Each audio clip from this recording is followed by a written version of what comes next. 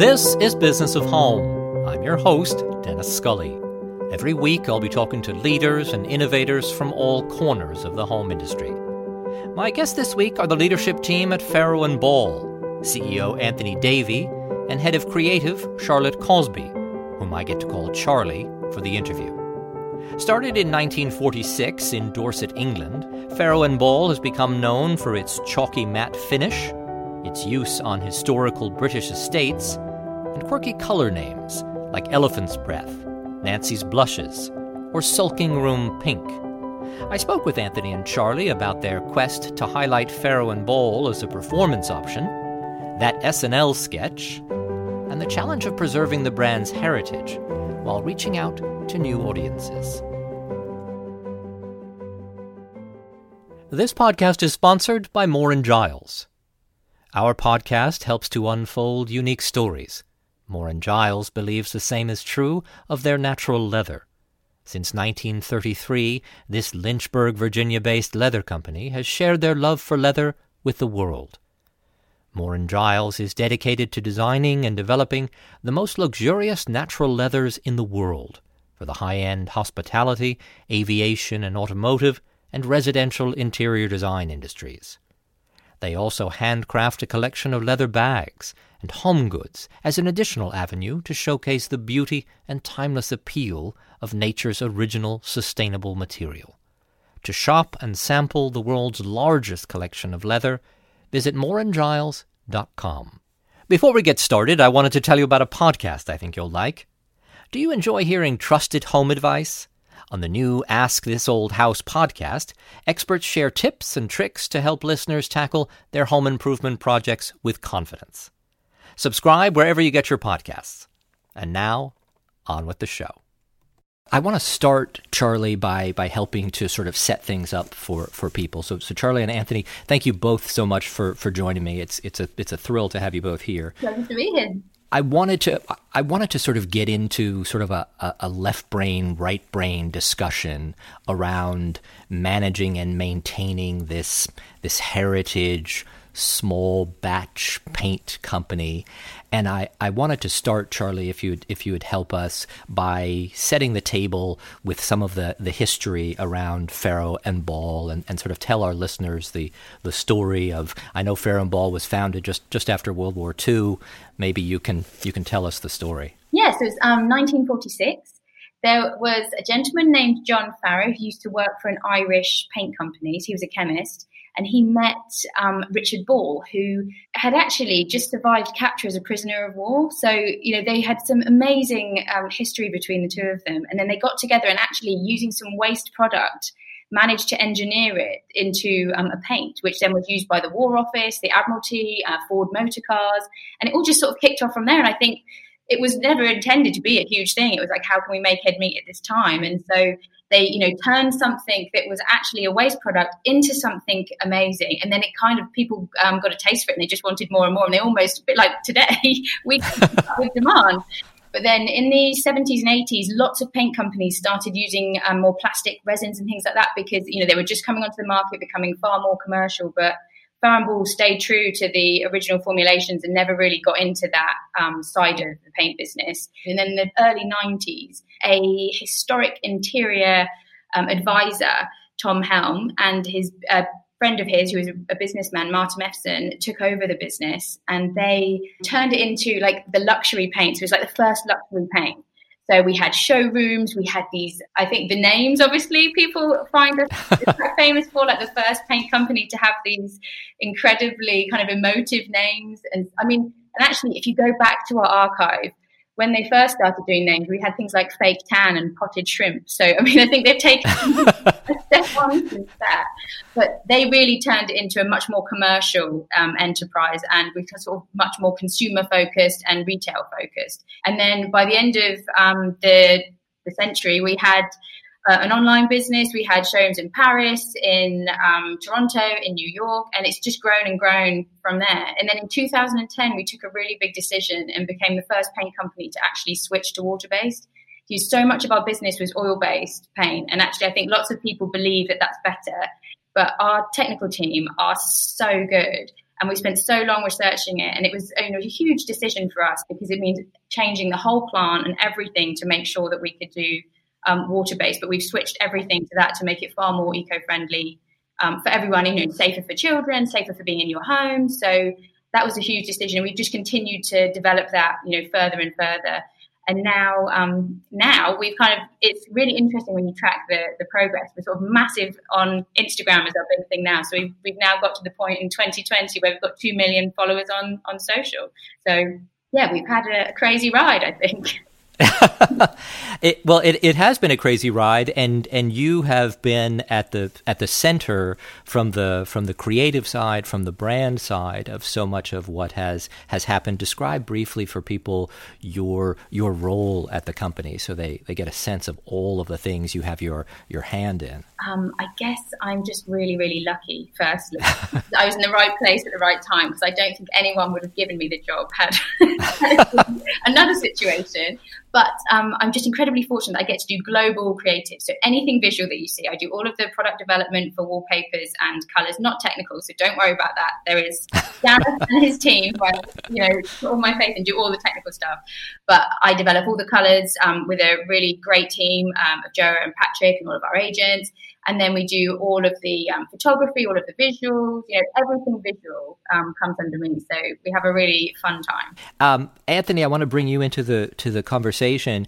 How did you first come to be in discussions for possibly working with Farrow & Ball after this sort of very prestigious consumer goods background that you've got? Well, I tell you, my first experience of Farrow & Ball was when I was living in Asia and I was coming back to the UK, and my wife called me to inform me that she had discovered this fabulous paint, and if we purchased a certain amount of the paint, we would have a wonderful person, color consultancy, come to help us, design or to choose the colors for the interior of our house. And my wife is an exceptionally rational person with a PhD in neuroscience.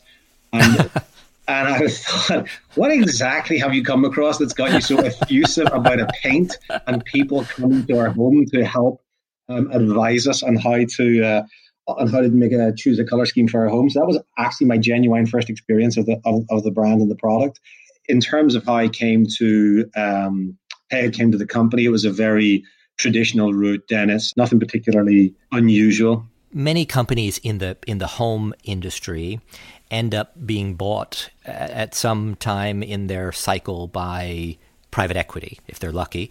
In Farrow & Ball's case, Farrow & Ball's been bought over the years sort of by various private equity companies, and Ares Capital is the current owner, and we can get more into that later. But I'm wondering what was appealing to them about your CV, having worked for Procter & Gamble for many years, really understanding the consumer side of the business. I'm wondering why you think they liked what you had to offer and what you could bring to the company. I'll give that a shot, but I will be slightly awkward because it feels like I'm talking about myself and what they saw in me and why. But I will give it a go in measured tones. Okay. I think it's interesting you talked about the home decor and the design industry being purchased by private equity, et cetera, et cetera. I think a little theory that I have where founder-owner companies have very often been set up by visionary people who have got a fabulous idea. They've just thought of something, defined something, just like Charlie said with Farrow & Ball. And at some point, they're either, I've done my bit, or, they start to get copied, or the world tries to catch up with them.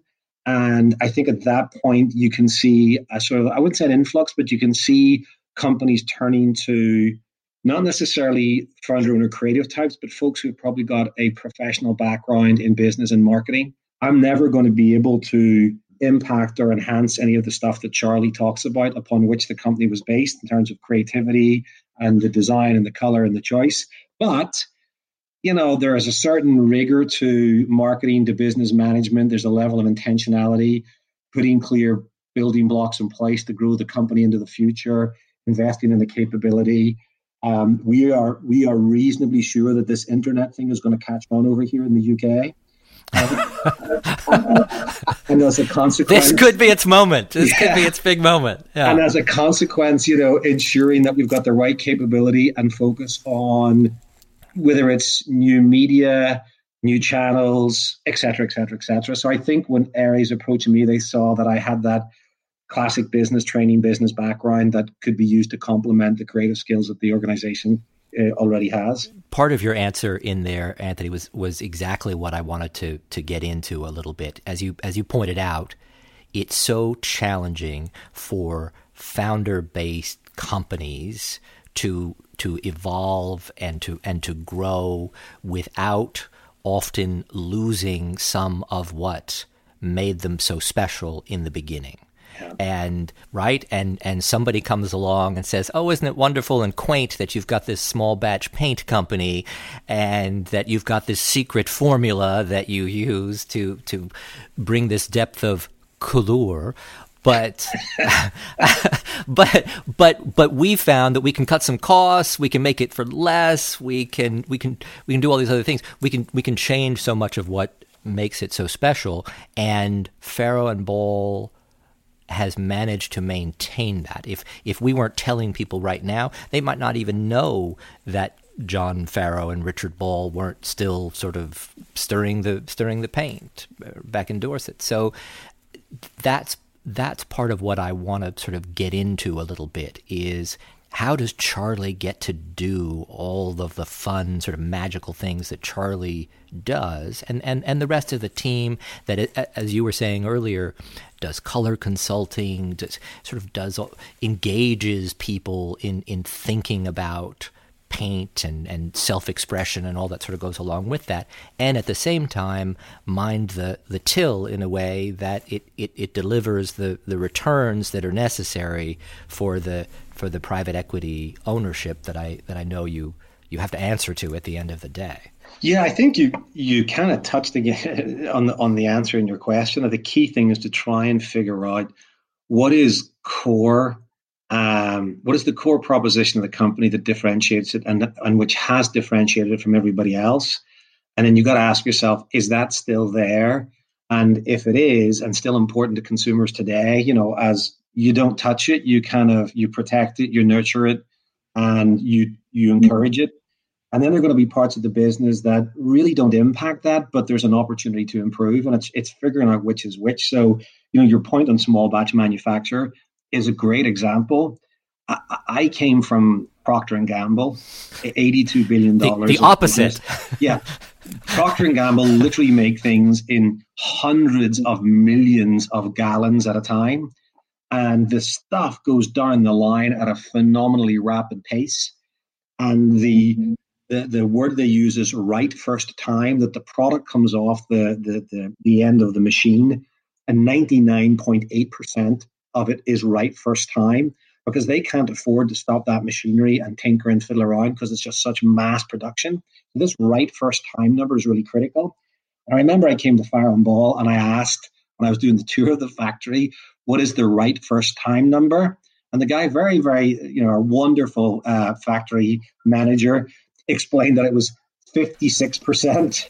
Okay, so a little lower than at Procter, maybe. And if you're not, obviously I didn't overreact, but I certainly registered 56% is right first time. You could go, wow, we have got a huge opportunity to drive more cost efficiency and effectiveness. But as I was educated and as I learned, we have such high specification in our colors. We have such complex combinations of pigments to make the colors that you're just not going to get it right 99.8% of the time, first time. And then we're not going to send something out the door that isn't just right. Our tolerances are very, very narrow. So what happens is I said, okay, well, if it's right first time 55% of the time, what happens to the other 45% of the stuff? And they brought me into the room, they show me, and they scoop it out, and they take a drawdown of the paint, and they examine the paint for its opacity and its color accuracy, et cetera, et cetera. And they're able to identify where the paint might be slightly off, and then they simply remix and add in the appropriate levels of the right pigments to get it to the right level of specification. And right second time is the right 99% or 99.8%. So that was a big education for me. But going back to the start of the conversation, that's a critical differentiator for Farrow & Ball. The specification, the pigments, the ingredients, and the level of accuracy is a real differentiator in the category. And we just simply have to invest in that to maintain that part of the brand. And if we didn't, and if we went down the other route, we would lose our differentiation from the rest of it. So, Charlie, do you understand the process that the complicated process that goes into making Farrow & Ball paint? Because as Anthony was just saying, this is what really distinguishes the brand, and the depth of color and the romance around all of the colors that have to be just so. So help me understand it a little bit better. Well, I know you do, Charlie, so don't pretend you don't. I know you do.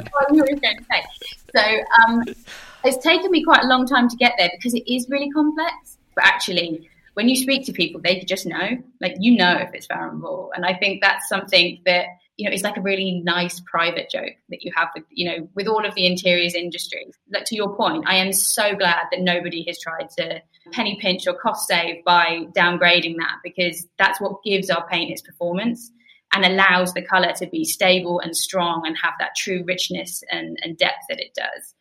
Have you ever heard of the word metamerism? No. I love saying it. It's like such a... I want to say it more. Yeah, you should. Try and drop it into the conversation tomorrow. So it's the effect that light has on colour. And so there's an amazing... In our lab, Gareth and Dom, who are the best, have this incredible light box, and will show you how if you look at the same paint colour in different light sources, it will look different, as most people probably know. So if you are in a DIY shop or Home Depot, for example, and you wanted to get a paint colour, the lighting in there will show up differently. So, you're trying to match a paint colour. The way that we have formulated ours means it looks a certain way under certain lights. In that particular light, you're going to try and match to our colour. Then you get home, put it on your wall, it looks completely different. That's something that people think paint is just paint, but that is not true. And I have to admit, when I first arrived here, I assumed that myself. You know, I hadn't got a house. I was only 23, so I was something that was an education to me. And the more and more I've learned, the more and more complex it is. But it's also like, it's just a really magical kind of thing. And I think that I feel really proud to be a part of, but also grateful I don't have to really understand the science. You've got a good team for that, right? It's amazing. Like, I know I can just trust them to do the technical thing, make everything work to the highest standards. You know, the accuracy is double industry standards in terms of the color. So they've got my back. We're taking a quick break from the podcast to remind designers about nature's original sustainable material, leather. Our partners at Moore & Giles offer you access to the world's largest collection of leather for residential and hospitality interiors. If you're on the hunt for just the right hue or pop of color, visit mooreandgiles.com/leather. And while you're there, check out their new lineup of leather home goods. And yes, they offer trade pricing. Now, back to the show. How do you think about growing the company? How do you approach growth in your mind, and how do you think about it? One of the big aha moments for me when I came to Farrow & Ball was, despite it being very well known in the interiors community and by people who, you know, have a well-refined sense of aesthetic and a passion for this, it's not necessarily very broadly well known. So in the United Kingdom, 50% of the population will say, yes, they've heard of Farrow & Ball. But if you ask them to name a paint company off the top of their head, only 20% will say Farrow & Ball first. In the US, that number is about 1% or less. So ouch. So the very first thing is, now the people who know us love us, but we have actually a very, very small number of people who are aware of us outside of the UK. And even in the UK, there's some headroom for growth. So point number one would be, of those people who we want to reach, we need to invest more in our marketing, and we need to ensure that our marketing dollars, pounds are being invested in the appropriate channels. And that goes to understanding their media consumption habits, understanding who influences them, et cetera, et cetera. And as everybody knows, that's a very dynamic world right now. It's not the traditional print and TV. There's obviously a role for print still, of course, but reallocating a lot of our investment into digital, social media, search engine optimization, PPC. So there's a very big opportunity to simply take the brand as it is and make more people aware. So that would kind of be point number one. Point number two would be, what we stand for. There's a fabulous heritage of the brand in terms of aesthetics and the refined nature or the quirky character. But the other sort of aha moment I had was we haven't talked a lot about performance and benefits. And this is where Charlie cringes, where I have to introduce the appropriate level of communication about not just how wonderfully, how this brand can help you confidently create a look in your home that you're proud of, but also give you the confidence that it's got the durability to withstand, 2 kids and a dog, that you can wipe it. That actually as well, it's consistent with your eco credentials or your outlook on life. It's got the same set of values. So we have a lot of opportunity to more overtly communicate, let's call it features and attributes of the brand, not just the wonderful aesthetic. And then there are people who have got one of the misconceptions I think about Farrow & Ball from some people on the outside looking in may have been that it is a brand which is targeted towards people with more disposable income. And it's really not. It's a brand that's targeted towards people who have a discerning interest in interior design. We have found large groups of consumers who do not look like what may be a caricature or the stereotypical Farrow & Ball consumer living in a grade 2 stately home somewhere in the outskirts, in the rolling hills of England with high ceilings and beautiful cornices. There are a lot of younger millennials, folks living in small apartments in Upper East Side, et cetera, who thoroughly enjoy painting their flat or their apartment in Farrow & Ball. So getting clear on who those consumers are that we can continue to grow the business with is another avenue of growth opportunity. So Charlie, did John Fowler and others have a lot to do with sort of helping to create this notion that Farrow & Ball was being used on all of these sort of stately homes and the National Trust and all that? I think it was actually in the early 90s when Tom and Martin took over, because Tom's interest was in the stately home. And I think so from there, I think that's where things became associated. And actually a lot of the paint names do sort of hark back to a hall somewhere, or like Hardwick White, for example, is down to Hardwick Hall. There's loads of them that all link back to these huge properties. And a lot of photography subsequently was incredibly luxurious palatial homes or mansions or stately homes. So I think that's where people have kind of got caught up. But there are other possible misperceptions out there about, and Anthony, you and I touched on this a little bit the other day, whether it's the ease of use or some people perceive it to be more complicated, and you raised the point about perhaps in the past the company has focused a little bit on one specific kind of paint that the company makes, but actually you make all sorts of different levels of paint. Maybe you can help me understand that a little bit better. Yeah, absolutely. The company was known for the finish that Charlie just described. We call it a state emulsion, and it's got a 2% sheen, and it's got an incredible, wonderfully rich textured chalky finish, and you just know it's different from every other paint when you go into someone's home and you see it. Now, just the facts of chemistry, unfortunately, are that the more matte something is, or the less durable, and the more shiny and the more glossy, the more durable it's going to be. That's just sort of a fact of chemistry that has not been broken down. I always remember, like, my grandmother's banisters, there must have been 100 layers of glossy paint. It was pretty much indestructible going up the stairs. So we have been known, that has been our signature finish, that 2% sheen, very matte, very chalky finish, and that's been Farrow & Ball's signature finish. And as a consequence, that's how people know us and relate to us. However, we also have a 7% sheen, a 10%, a 20, a 40% sheen. So we have a range of products that will meet whatever the combination of matteness versus durability, washable or wipeable that any consumer wants. And it's just trying to figure out, like, what is it that's going to bring you most joy? Is it going to bring you most joy to have that very matte, luxurious finish? But when my daughter tries to do a handstand, go, do I want you putting your shoes on the wall? Or, be totally fine with her having her shoes on the wall as she does a handstand because I'm using a slightly different finish paint, a modern emulsion, let's say. So, yeah, what you were describing is not unique to Fire and Ball. It's a chemistry thing, but we are known for a very specific. Yeah, and you've been sort of poking fun at it yourself in some of your advertising and the advertisement with the young girl who comes over for the play date and sort of has to sign the contract, the release contract, in case she damages the paint finish on the wall. Seems to be sort of tongue in cheek trying to address this perception, perhaps. Yeah, exactly. I mean, there's two dimensions to that. One is, I think self-awareness is a really important attribute in life, but also for a brand.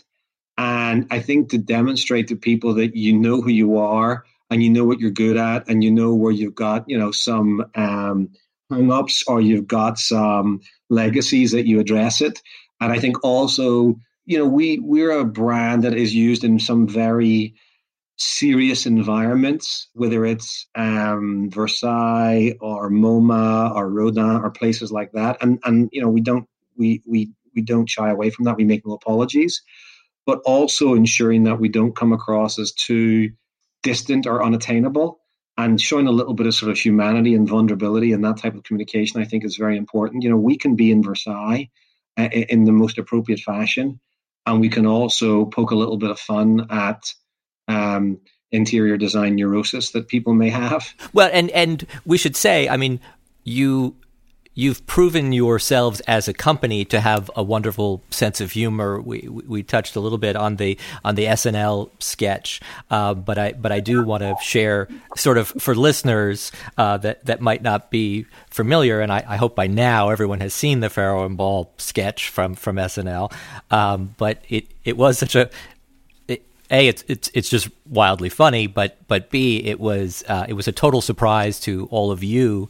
And I wonder, Anthony, if you can tell listeners sort of the story of how you even came to learn that this happened. Yeah, I mean, we had absolutely no idea this was going to happen. I've lived in the US for 12 years, so I'm very familiar with Saturday Night Live and the sort of iconic status and the viewership and the careers that it's launched. So it's not launched. It's not lost on me, the significance. It was a Saturday or Sunday night. I can't remember. I was just tapping away at my computer and I got an email from the president of our North American organization, who happens to be an English chap who's lived in the US for a very long time. And he said, have you seen the Saturday Night Live sketch? And I thought, that's a rather unusual question. I was like, no, I haven't. Did you watch the football game? I mean, what's this about? And I said, no, why? And he just sent back an exclamation mark with a link. I almost sort of like choked on my tea when I saw this. You are kidding me? So I got on the phone right away and I said, is this actually on Saturday Night Live? He said, I just watched it. So we had no idea this was coming down us. It was a complete shock. And it turns out that one of the senior script writers for Saturday Night Live is a very dedicated Farrow and Ball fan. And he very kindly posted, or I think he might have been on Twitter, I think he tweeted a picture of a collection of his sample pots, saying something like, I could only make fun of a brand that I love this much, which was pretty cool. And then we immediately thought, okay, we have got to respond to this. Going back to the earlier comment about our awareness in the United States is like below 1% of the average population. We're thinking 9 million people just watched this. And another 9 million are going to watch it again on YouTube. We cannot let this movement go. So we secured a full page, a colorful page in the New York Times, and not yet knowing what we're going to put in it. So we got the agent. Charlie was on maternity leave, and I'm like, I'll not tell you what I said. I'm like, okay, we've made this financial commitment, guys. We need something. So I drafted something up. I just apart from business acumen, my general creative genius, I drafted something up. The agency drafted something up. I sent it to Charlie. Charlie goes, definitely not what you've done, Anthony. Go with the first idea. So we went with the first idea, thankfully, the agency's idea, and it seemed to go down quite well. We got a lot of positive response from it from the general public. People in the industry. Well, it was a brilliant response, and you took out a full page ad, and you created a special Saturday Night Live special edition, and exactly. I should have said that. Yes, I mean they kind of parodied us, obviously gently, and we kind of took out an ad saying, jolly good job, Saturday Night Live special edition, brown English roast, and the description was something like a light roasting and skewered gently by a blah, blah, blah, blah, blah, etc. Don't let him start doing a new one now. I loved that it had a lingering aftertaste of charred British beef. That was my favorite part. Yeah, that's what it was. So that was brilliant. And then he sort of answered back, and the writer from SNL, and he was like, "Thanks for having a sense of humor." Yeah. The funny which I thought is, internally, we've always had this argument about should we use American spelling. So it's been going on ever since I started at Farrow & Ball, whether we should spell colour the way the Americans spell it. And recently we've kind of come to the conclusion that we would keep colour because it's so important to us. We would keep that as the English spelling, but we would adjust everything else to American. So I'm glad that we decided to do that. Yeah. Well, and that raises a great point, Charlie. And I wonder how, when you think about coming into the American market, what do you have to think differently about? Because part of what Americans love is the British history of the brand. So in a way, Colour is so fun for them, right? And that's part of the romance, and that's part of what they love buying into. But how, when you think about tiptoeing into the U.S. market, what do you think about changing, or what do you think about trying to sort of recognize and speak to? I think I should admit that I was very naive originally. How so? Well, when I first started, I know that Americans like English things, so we just think, brilliant, we have a load of English stuff, yes, let's use this. And actually, the America is such a huge place. We focused on New York initially. And I think, you can sort of relate that a little bit to London in terms of the style and things. I mean, obviously, each city has its own thing. But then when you go across to the West Coast, it is completely different. It's like another country. And then you go to another part and it's like another country again. So actually, the size and the scale of the US meant there are actually so many nuances. And I remember we had maybe 10 interior designers come over, and I asked them, what do you think is missing from our color palette? What colors would you like to see? Because I'm just really interested to see if our palette served the American requirements. And every single one of them said something different. And it was like, in Dallas, they really wanted a brown, but over here, they really wanted a blue. And I was just thought, okay. I can't make bad things. It's not like they've all said you're missing this one color. So right. It just really hit home the fact that actually when you're dealing with America, it is not dealing with one country. It's sort of dealing with lots of pockets of very different things. So actually, it's not something I've actually been able to sort out fully yet, because I think I need to get more photographic inspiration from areas so that people can actually relate to it. So as much as everyone likes to see images of English homes, I think a lot of people think, that's lovely for an English home, but not for my home in LA that's very, architectural and blocky, and the light is very different. And I think, again, I've made one mistake, because you only make it once, where we kind of decorated a New York showroom in a color called String. And, I just hadn't considered how the light is very different in New York. And actually it looked sort of a really sickly green color. I was like, this is not a nice environment for people to shop in. Based on that, I now get someone in situ to check what my colors are like before we actually go the whole hog and paint the whole showroom. So there's lots of things so now I sort of take into account where we are trying to do something, be that West Coast, East Coast, or elsewhere.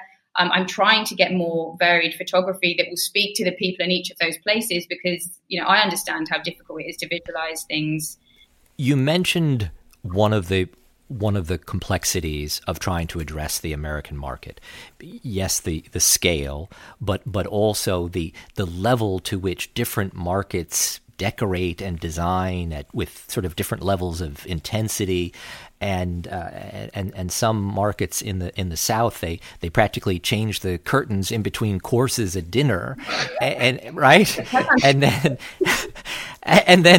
in LA they're like, curtains, I don't want any curtains. It's all about the natural light, and you can't win for trying sometimes with trying to sort of figure out how to address that. And I imagine that that's an enormous challenge when you think about trying to speak to the American market as if you could speak to it with just sort of one voice or speaking to one aesthetic. No, it's a massive challenge. And I think trying to address all of that is very, very difficult. But I have to say, in America, you operate really differently to the UK, because a lot of the decoration is done by an interior designer, whereas in the UK, that's not the case. In that sense, actually talking to designers and working with them on projects is, for me, is actually a lot better, because I then, can, without having to be there myself, I can kind of work through them, which is really useful. That's such an interesting point that you raised, the difference between the American market and the UK market. Anthony, I think the other day when we were talking, you talked about 50 or 60% of the customers in the UK are just consumers buying the paint themselves and often just painting the house themselves. Is that right? Yeah, that's correct. It's approximately that. The UK DIY market, do it yourself, is much more developed than the US. So there's a much higher propensity of people to buy the product and take it home and paint themselves. Hence, the company is quite set up to be direct to consumer.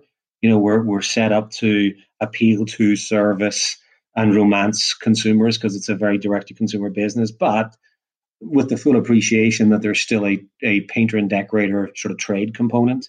And in the US, that gets even more complicated, because you've got painters and decorators and specifiers and architects and the end consumer and designers, and many, many, many people can be involved in the process. And we have to sort of take it one step at a time. If I try to put in the resources and the capabilities to keep all of those people happy, we'll make none of them happy. We're taking a quick break from the show to hear more about Ask This Old House. Learn from host Chris Ermides and trusted This Old House experts as home enthusiasts from around the country ask questions about the toughest projects in their homes. From electrical issues to landscaping ideas to painting tips and so much more. Learn from the best in the business with Ask This Old House podcast. Subscribe wherever you're listening right now. And now, on with the show. Is it at all challenging for you having an American owner with what I'm imagining is a very sort of American focus? Does that sort of put more pressure on you to tackle this U.S. market? No, I wouldn't say there's any more pressure because there's an American owner. I think, I was in a previous company, and it was a UK-based company with a very strong UK heritage. And the owners, who were an English private equity company, sort of looked at America and went, America, UK, not that different. Let's launch in America and, drive the business there. So I think the pressure is as a consequence of it's a big market. It's a lot of opportunity, and we feel we've got the potential to bring a lot of joy and delight to people with what we've got. The fact that they're American based hasn't been disproportionately more or less, not really. No, I mean, there's always that kind of like classic story of the boss lives around the corner from the store and you get an email about how many sample pots were on display. But thankfully, I do not get anything like that whatsoever. Well, since you mentioned sample pots, here we go.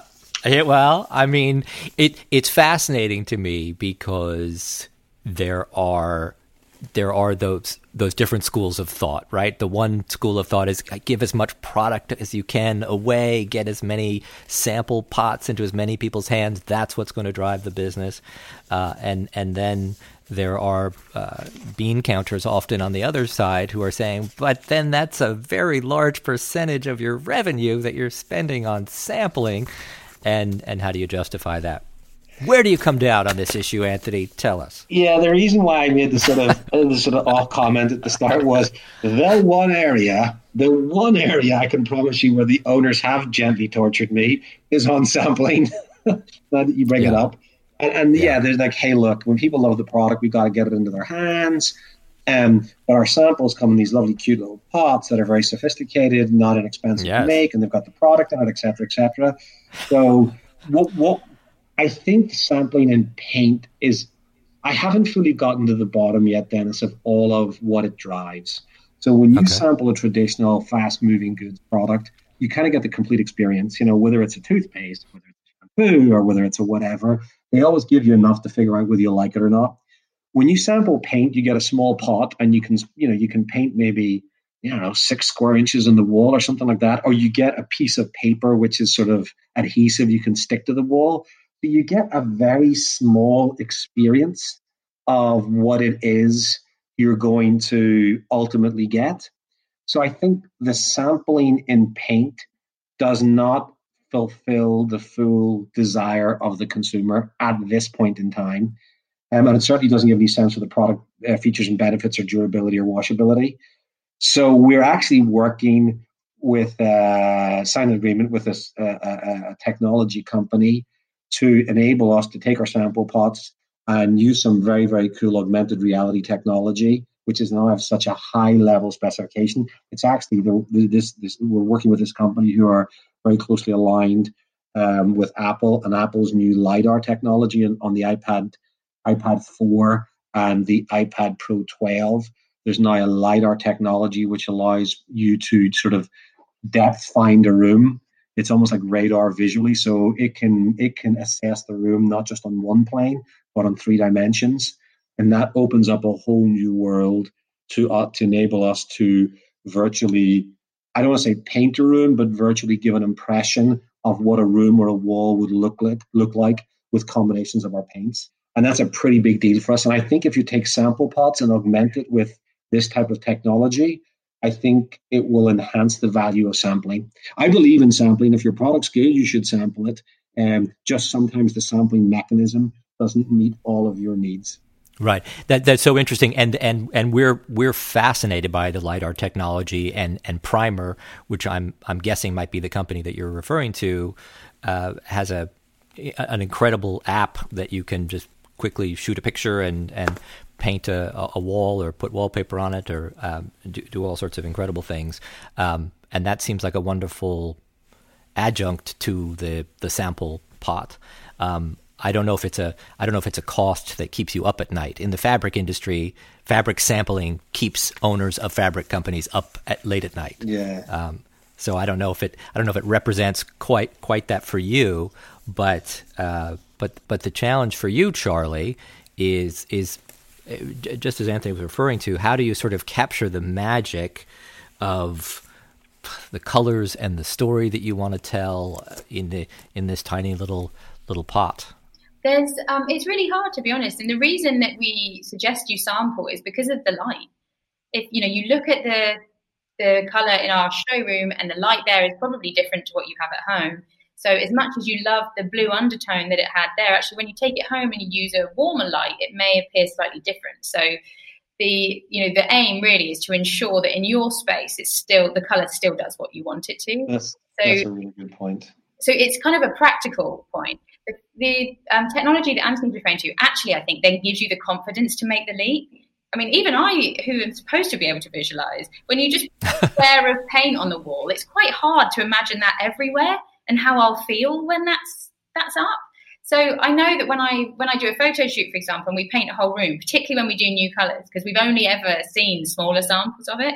So when I first walk into a room that's just been painted in new colors, that's when I feel it and I understand what this color can do for me. So it's really hard to get that from a square. So, we always suggest painting it on, on a bit of lining paper if you have some, or a big sheet, so you can move it around the room, because there's obviously lots of different light sources around a room.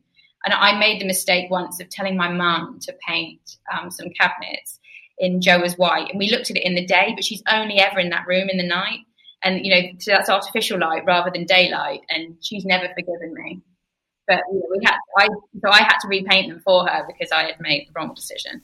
But that's what is incredibly useful. But in terms of actually, particularly for people who aren't strong with visualization, is that technology Anthony's talking about is amazing to help you say, okay, yes, I will commit to this crazy color change, or not, as the case may be. But I think that does really, really help. But for me, the sample pot is just to check that in situ, the color still appears as you want it to. You mentioned, Charlie, the new colors and really needing to see them and sort of understand how they make you feel. I wonder if you could tell us a little bit about your process in developing new colors and sort of what you're thinking about and what you're working on as you go through that. Firstly, I would say it's not that scientific.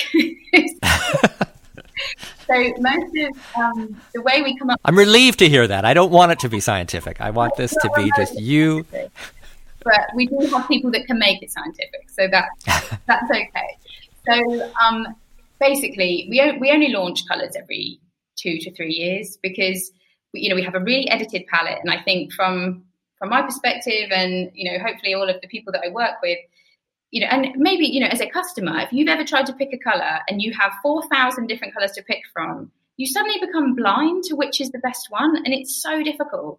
So we kind of made the pledge to make an edited palette and help our customers. You don't need 50 yellows. Let me show you the 5 or 6 really brilliant ones so that if you want light, dark, or somewhere in the middle, and then you've just got 2 to choose from.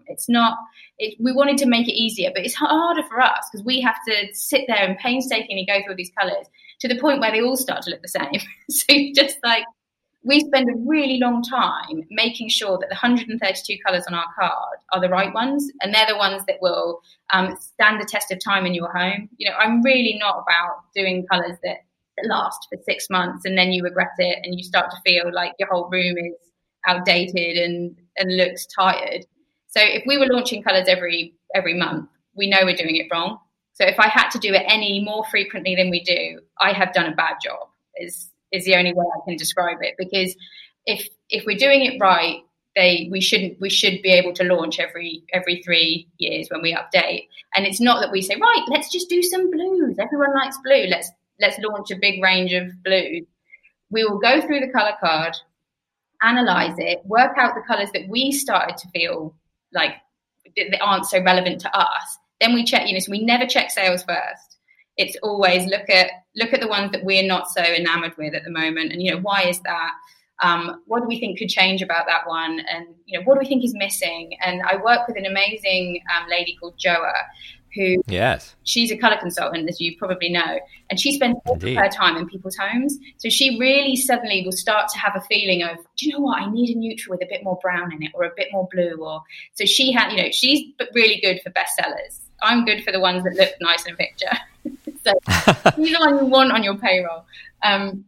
But we basically will then go in her kitchen or my kitchen or whatever, get ramekins and sample pots and mix the paint by hand with tiny spoons and paint them out onto the back of cereal packets or whatever old packaging we can find.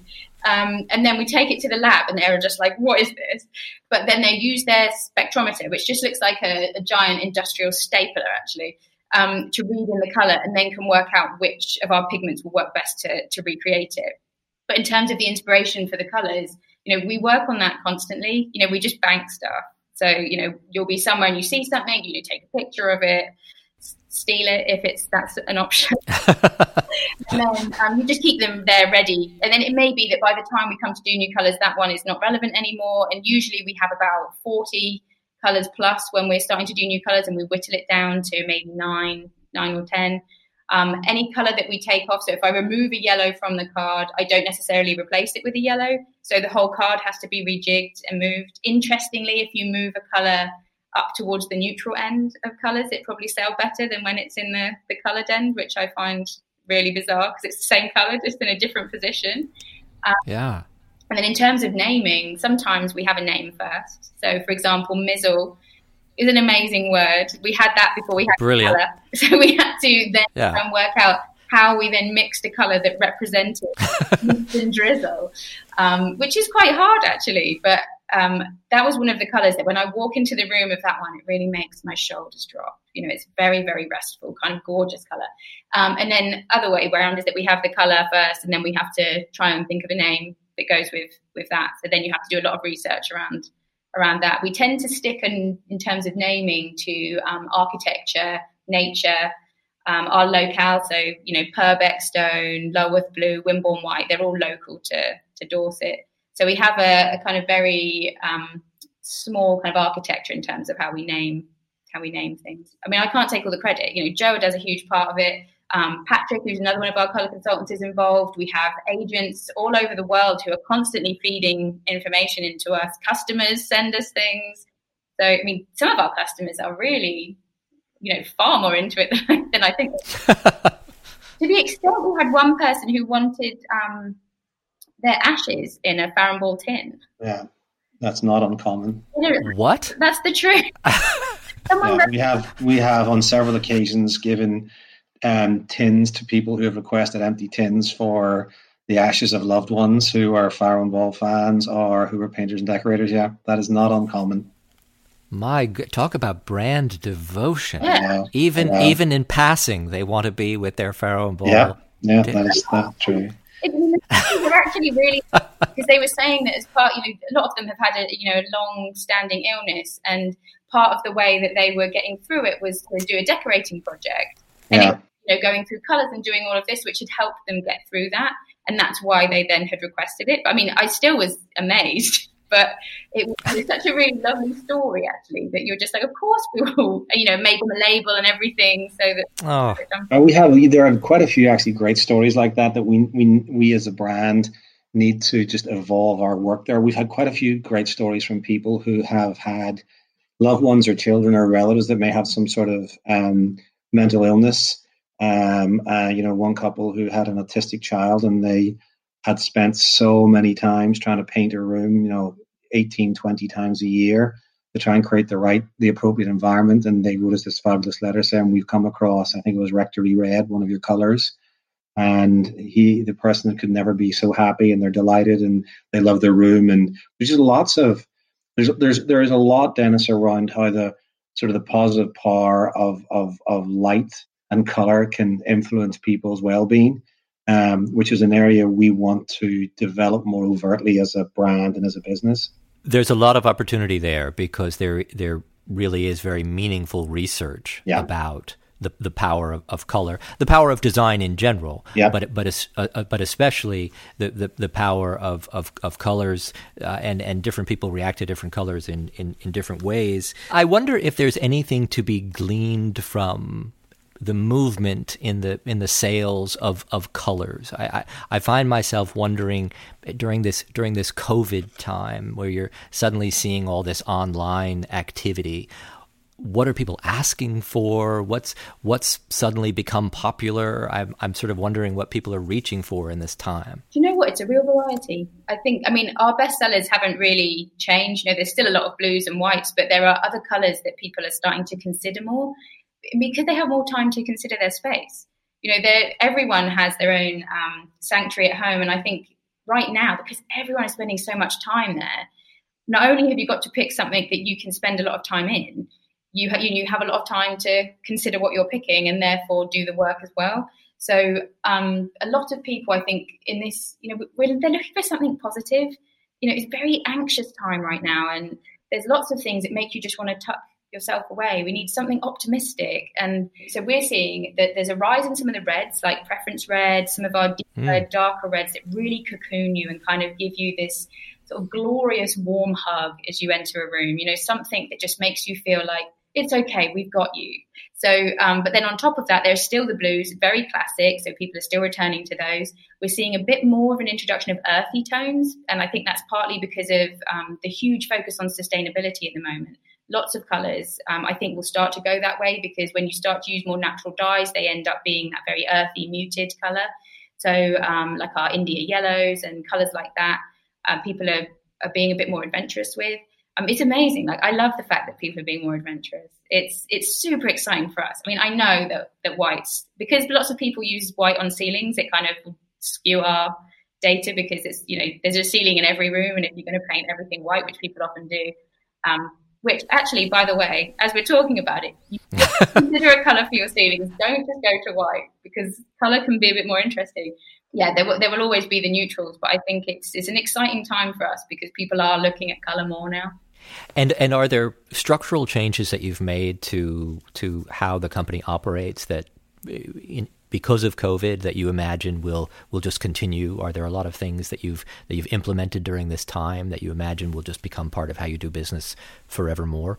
Yeah, I think there's two levels to it. One is, I don't know if you've seen this sort of funny little meme, which is, which of the following digitally transformed your company, or which led the digital transformation of your company? A, the CEO, B, the CTO, or C, COVID-19.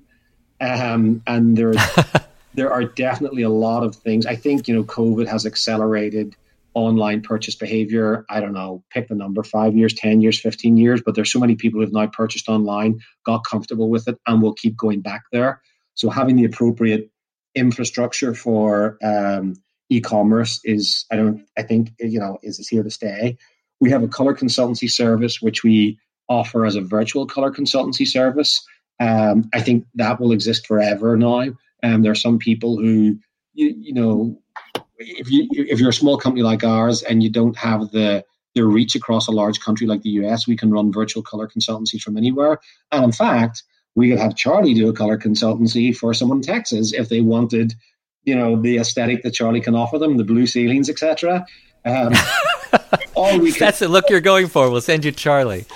Yeah, it's a fascinating time, and it seems like if the housing market here in the U.S. at least is any indication, there's perhaps quite a long cycle ahead of us, because so many people have relocated during this time or added, and I assume it's similar in the UK, Charlie, right? Yeah, lots of people have, and lots of if you haven't relocated, you're actually starting to notice that looks a bit shabby, or you just want to change because you've been in the same four walls for so long. So from that perspective, there's lots and lots of things and potential for people to redecorate and continually redecorate.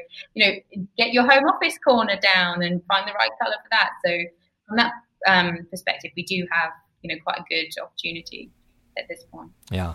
Well, it sounds like there's possibly quite a few things to stay tuned for with regards to Farrow & Ball. An exciting time, and I appreciate you both taking the time to speak with us. This has been wonderful. Thank you. Talk to you, Dennis.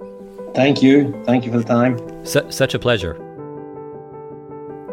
Thanks for listening. If you want to keep up with the latest industry news, check out businessofhome.com. If you have feedback for the podcast or a story of your own to share, write to us at podcast@businessofhome.com. This show was produced by Fred Nicolaus and Marina Felix. I'm Dennis Scully. Stay safe and healthy, and we'll see you next week.